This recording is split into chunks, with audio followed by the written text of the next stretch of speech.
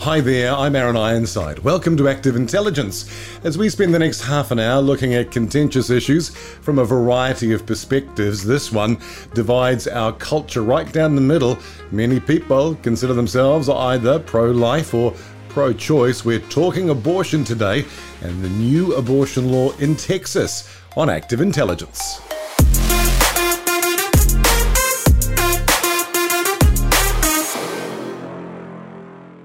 My guest today is Mary Castle. She works with Texas Values in Texas. She's one who's very happy to see the new heartbeat law that has come into effect in the state of Texas. But more on that later.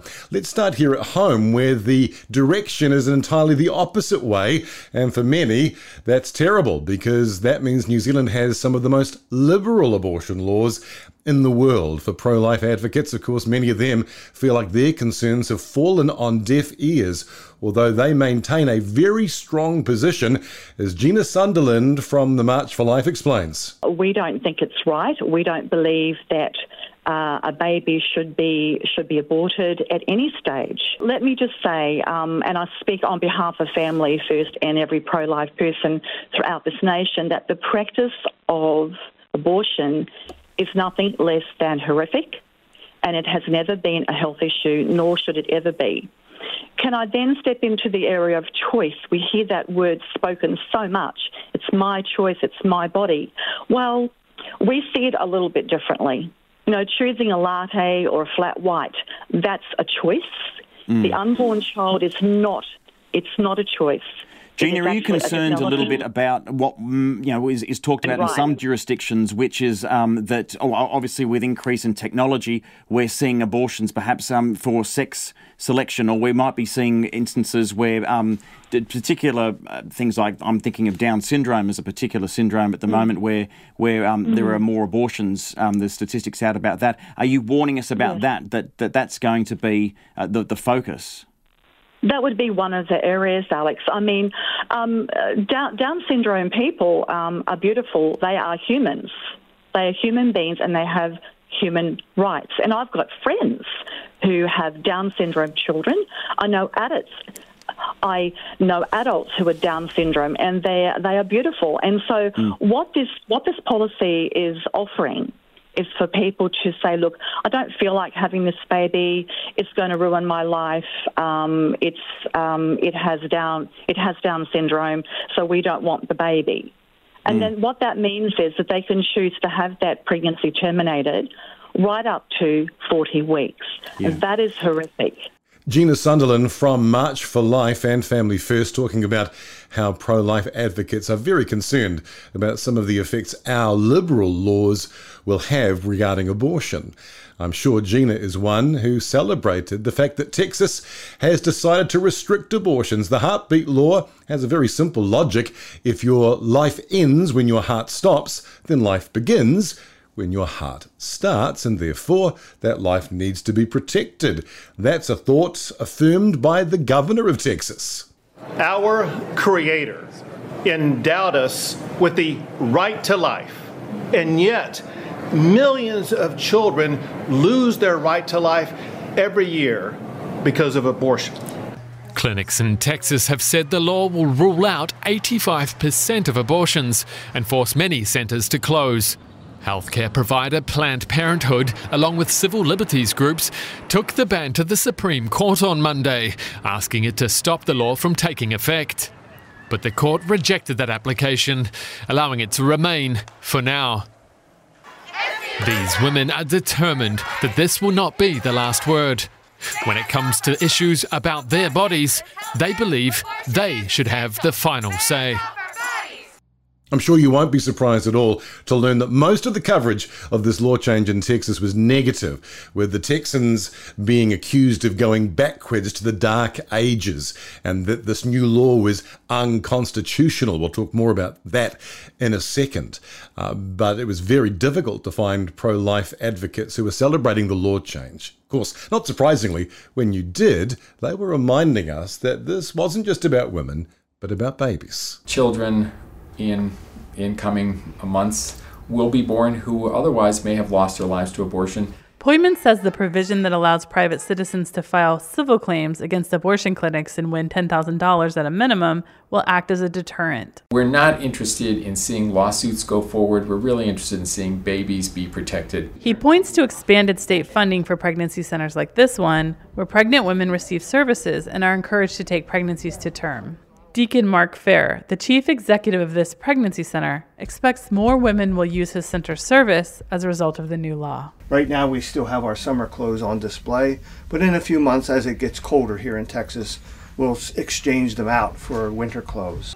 So a reminder that this issue is about babies, but it's also about a law, an interesting law that won't be policed by the state but by individuals who could sue abortion clinics. And that's something the Supreme Court wants to consider. Meantime, though, they've decided not to put a halt to this law, which has effectively ended around 90% of abortions. Well, there's one Supreme Court justice, though, who reckons they should have paused this law until they decide it. Right. So Justice Sotomayor agreed with the majority of the court that it's correct for the court to take the case, to hear arguments on November 1st. But she vehemently disagreed with the decision not to put the law on hold in the meantime. She basically said that Texas has already, with the court's essentially blessing, committed irreparable harm by essentially denying abortion access to most of the women in the state, access that is protected by the Constitution under current law, whatever the future might hold under this court. And that, again, the Supreme Court has been a participant in blocking access to abortion for most women in Texas, of course, the second most populous state in the country. And she said, basically, even if the court decides, look, this Texas law, it won't go so far as to strike the law down in its ruling based on the November 1st argument. But even if the court clears a path to the law being invalidated, then it's still going to be too late for many women who have been prevented from exercising their constitutional right to abortion just for the 2 months the law has been in effect. So she was, she took very strong issue with the court's refusal to block the law in the short term. I do think it's notable, though, that the other liberal justices on the court did not join those strong words. So she wasn't joined by Justice Elena Kagan or Justice Stephen Breyer or Chief Justice Roberts, all of whom believed that the court should have stepped in to block the law before it went into effect. Now, maybe it's because Justice Sotomayor's words were very strong and her colleagues didn't want to sign on to them, but maybe it's because they think there's a chance there could be a fifth vote and to actually allow these challenges to proceed. And they are concerned about alienating colleagues. So it's possible to read Justice Sotomayor's sole dissent here as sending a signal that some of the justices' votes may be in play. Whether or not they're ultimately going to affirm the constitutional right to abortion, they may believe that Texas cannot be permitted to regulate a constitutional right in this way by allowing private parties basically to sue individuals for exercising constitutional rights. So the Supreme Court will be taking a look at this issue November 1st, so we will watch with great interest to see what happens. Meantime, though, let's go to the US and to Texas to talk with Mary Castle, who works with Texas Values and is one of those pro-life advocates who's very pleased about the new heartbeat law. Hi, Aaron. Well, thanks so much for taking the time to explain to us what's been happening in Texas. I wonder if you could set the scene for us. I don't think we need to go quite as far back as Roe v. Wade, but it would be nice for us to understand what the approach in Texas, your home state, has been to the issue of abortion so that we can kind of set the scene for the changes that have happened more recently.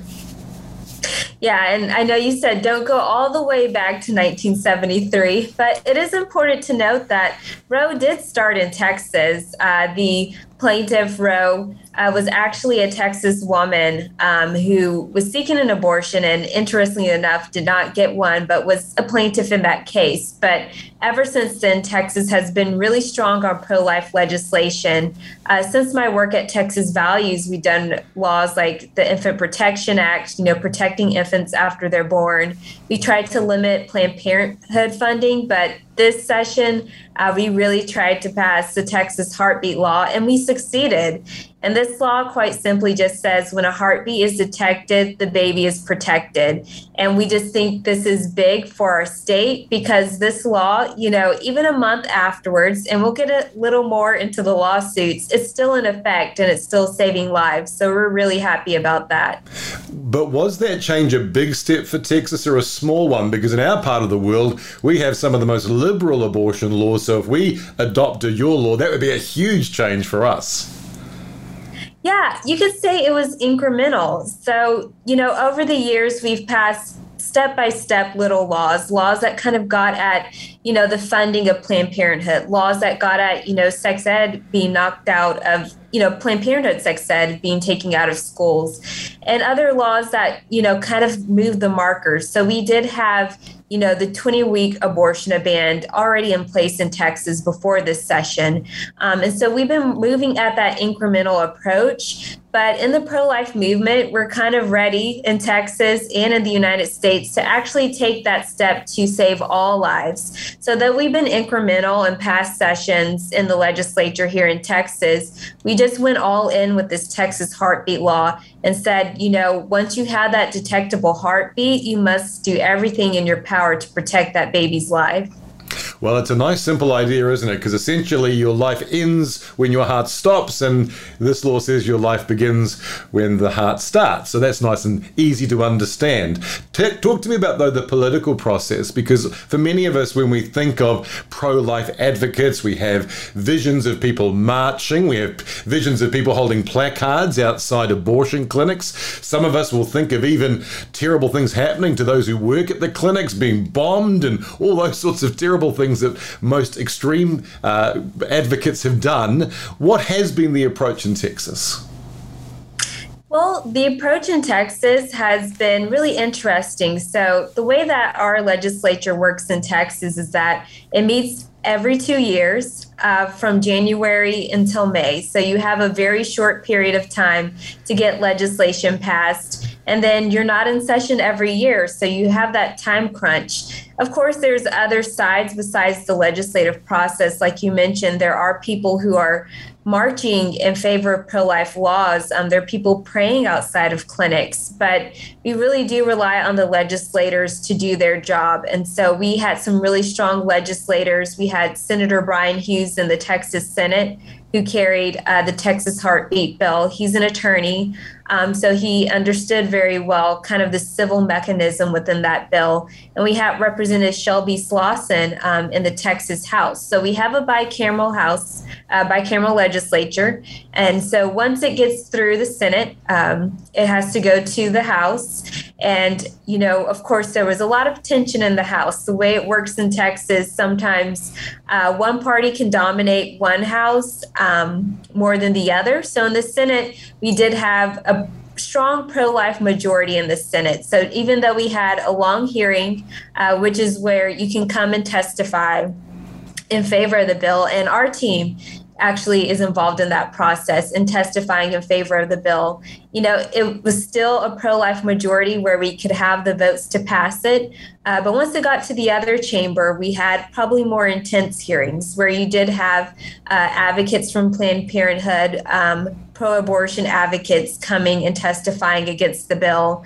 But, the testimony is just to supplement people's opinion of the bill. It's not that the legislators actually take a tally and say that's our votes. So they still have, their right to vote on the legislation they believe in on the floor. And so once it passed the Texas House, after passing both chambers, it went straight to the governor's desk. So it's a process that allows the people to, explain their opinion and to present to the legislators their thoughts on this pro-life legislation. But we also rely on a lot of pro-life legislators to get it across the finish line. Well, that's an interesting part for me, because as I've looked back over New Zealand's history, it's been tempting always for pro-life people to think, well, when there's a left-leaning government in, we won't make any progress, but when there's a right-leaning government, we will. But in reality, it hasn't worked out that way. It hasn't seemed to matter whether or not it was a conservative or a liberal group of politicians in power. It seems that what was lacking ultimately was the courage to make change. Where did the courage come from for the Texas legislators, not just to be pro-life in ideology, but then to actually make that policy? I think we're reaching a turning point in Texas and the United States where people are just saying, enough is enough. I think more people are becoming more pro-life, and it's not just, a religious majority anymore. We're seeing a lot of pro-life atheist groups coming on the rise. I think people are becoming more courageous and realizing the harms of abortion, not just to the unborn baby, but to women themselves and to families. There's been a lot that's been revealed about the abortion industry recently in Texas and the United States. I think, the legislators who carried this legislation, who authored it, in their personal lives, this is very personal to them to stand up for life. And they've always been pretty courageous, or Senator Hughes has been pretty courageous about this issue. But I think having a solid bill actually helps that too. And I think having a bill that they feel won't be knocked down by the courts and that can actually save lives gave them more confidence to put this legislation forward. So I think it's a change in times, but also when you have good legislation that you think can be enacted and actually do the work, then you can be confident about pushing it forward. When it's just an idea, and particularly as a man, it's only ever an idea because I can't be pregnant, it's easy for me because, a life is a life. A baby is a person from conception through to birth. It's never anything else. That's pretty obvious to me when it's just an idea. But then when it becomes a practical issue, even I have to take a deep breath and say, okay, I do understand at some level those who are pro-choice saying that it's not up to a law to tell a woman what happens inside of her body. And to a certain degree, at least I understand the issue, that is problematic because we can't necessarily say to someone, well, you must have a baby. How do you navigate this tension between personal choice and the need to protect that baby?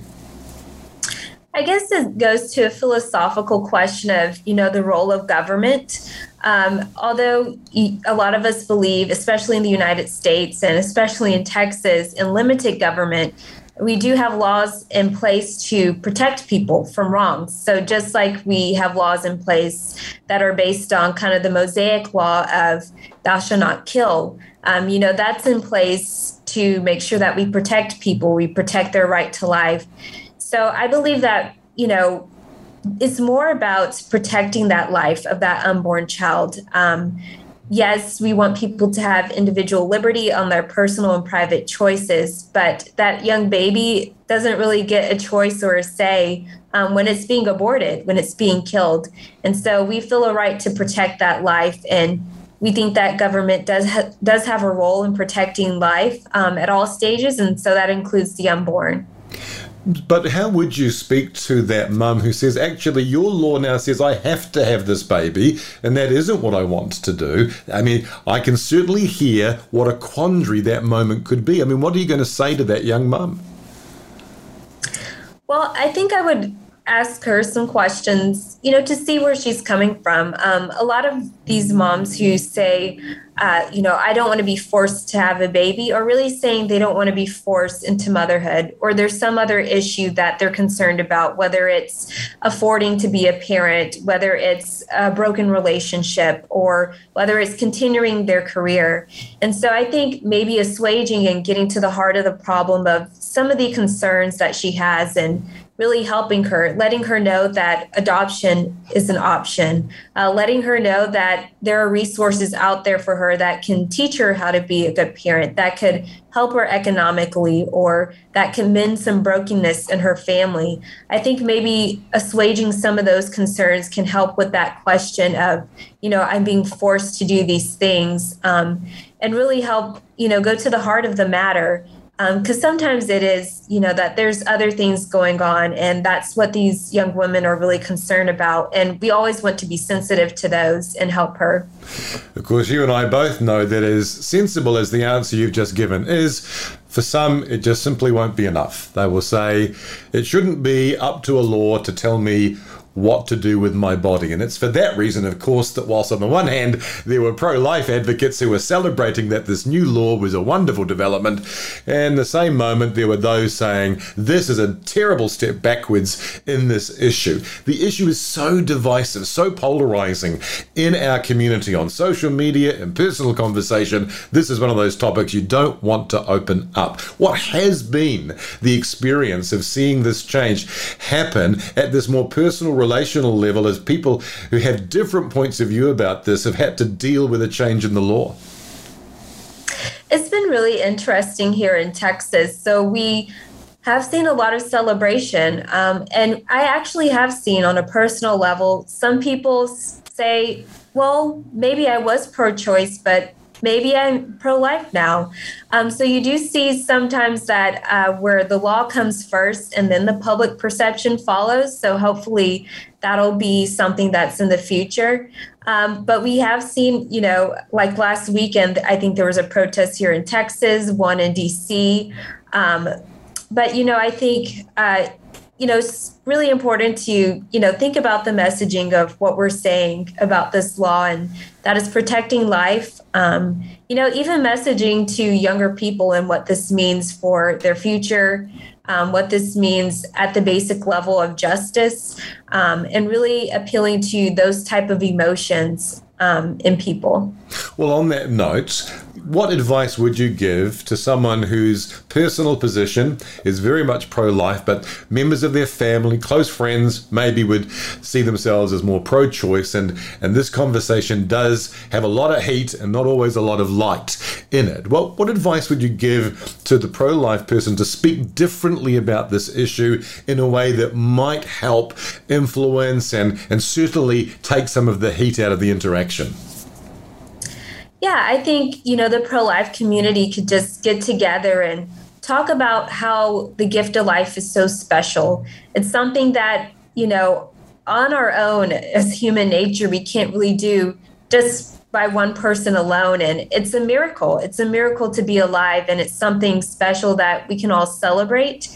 I also think that going back to conversations about sometimes people have in their childhood where they feel ashamed about maybe a pregnancy, or they feel ashamed about certain things they did as a teen, and just saying that you're still valuable as a person, and that there's no shame, but there's also a silver lining when a child comes into your life, and just going back into the importance of motherhood and the importance of fatherhood as well, and just lifting up young men too, to know that being a father is something special, and it's something that can be exciting and great as well.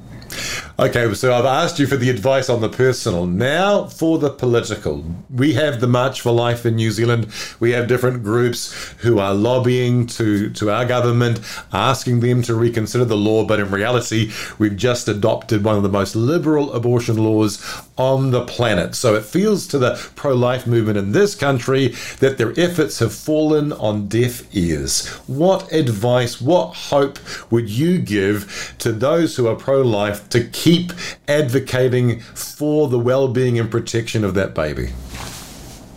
I think it's very important to always get your opinion and your voice out there.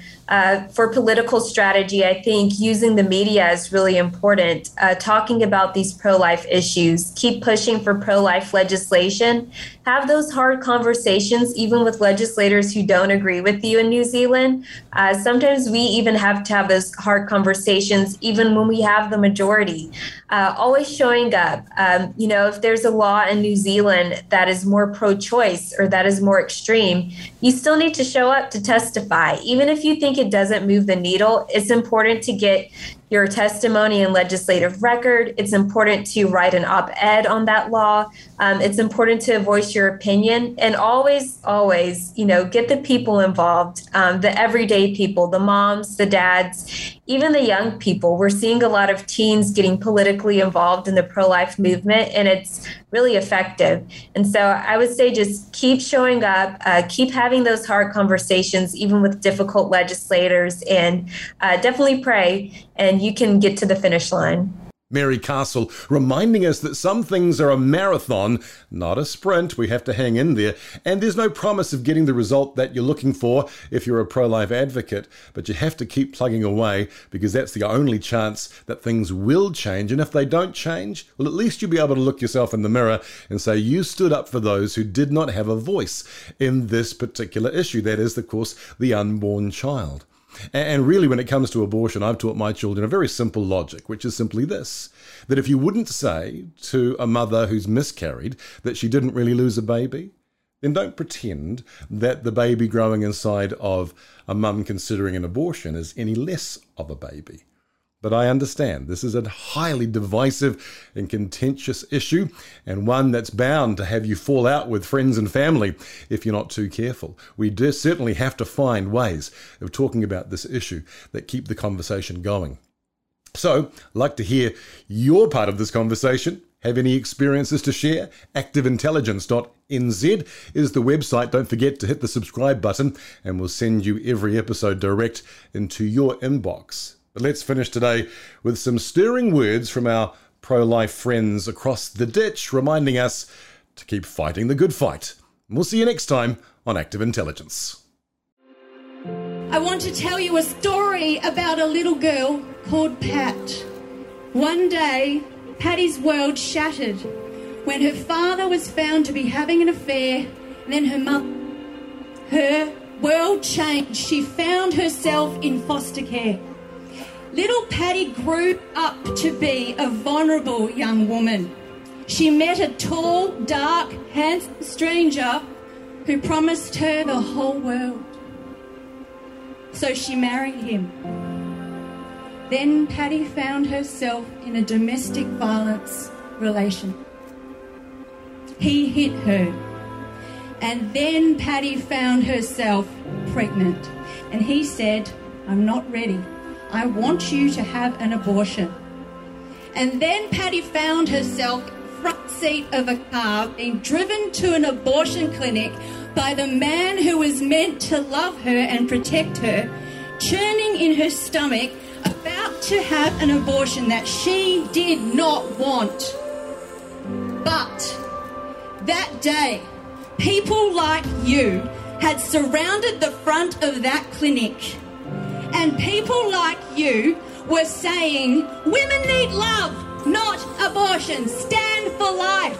Patty's abusive husband was not used to being out-yelled. He was not used to being outnumbered. He had met his match.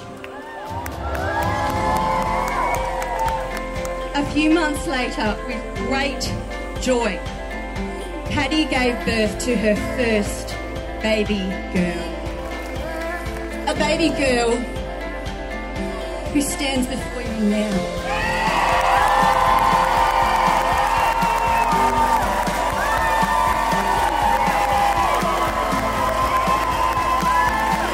I stand here because of people just like you.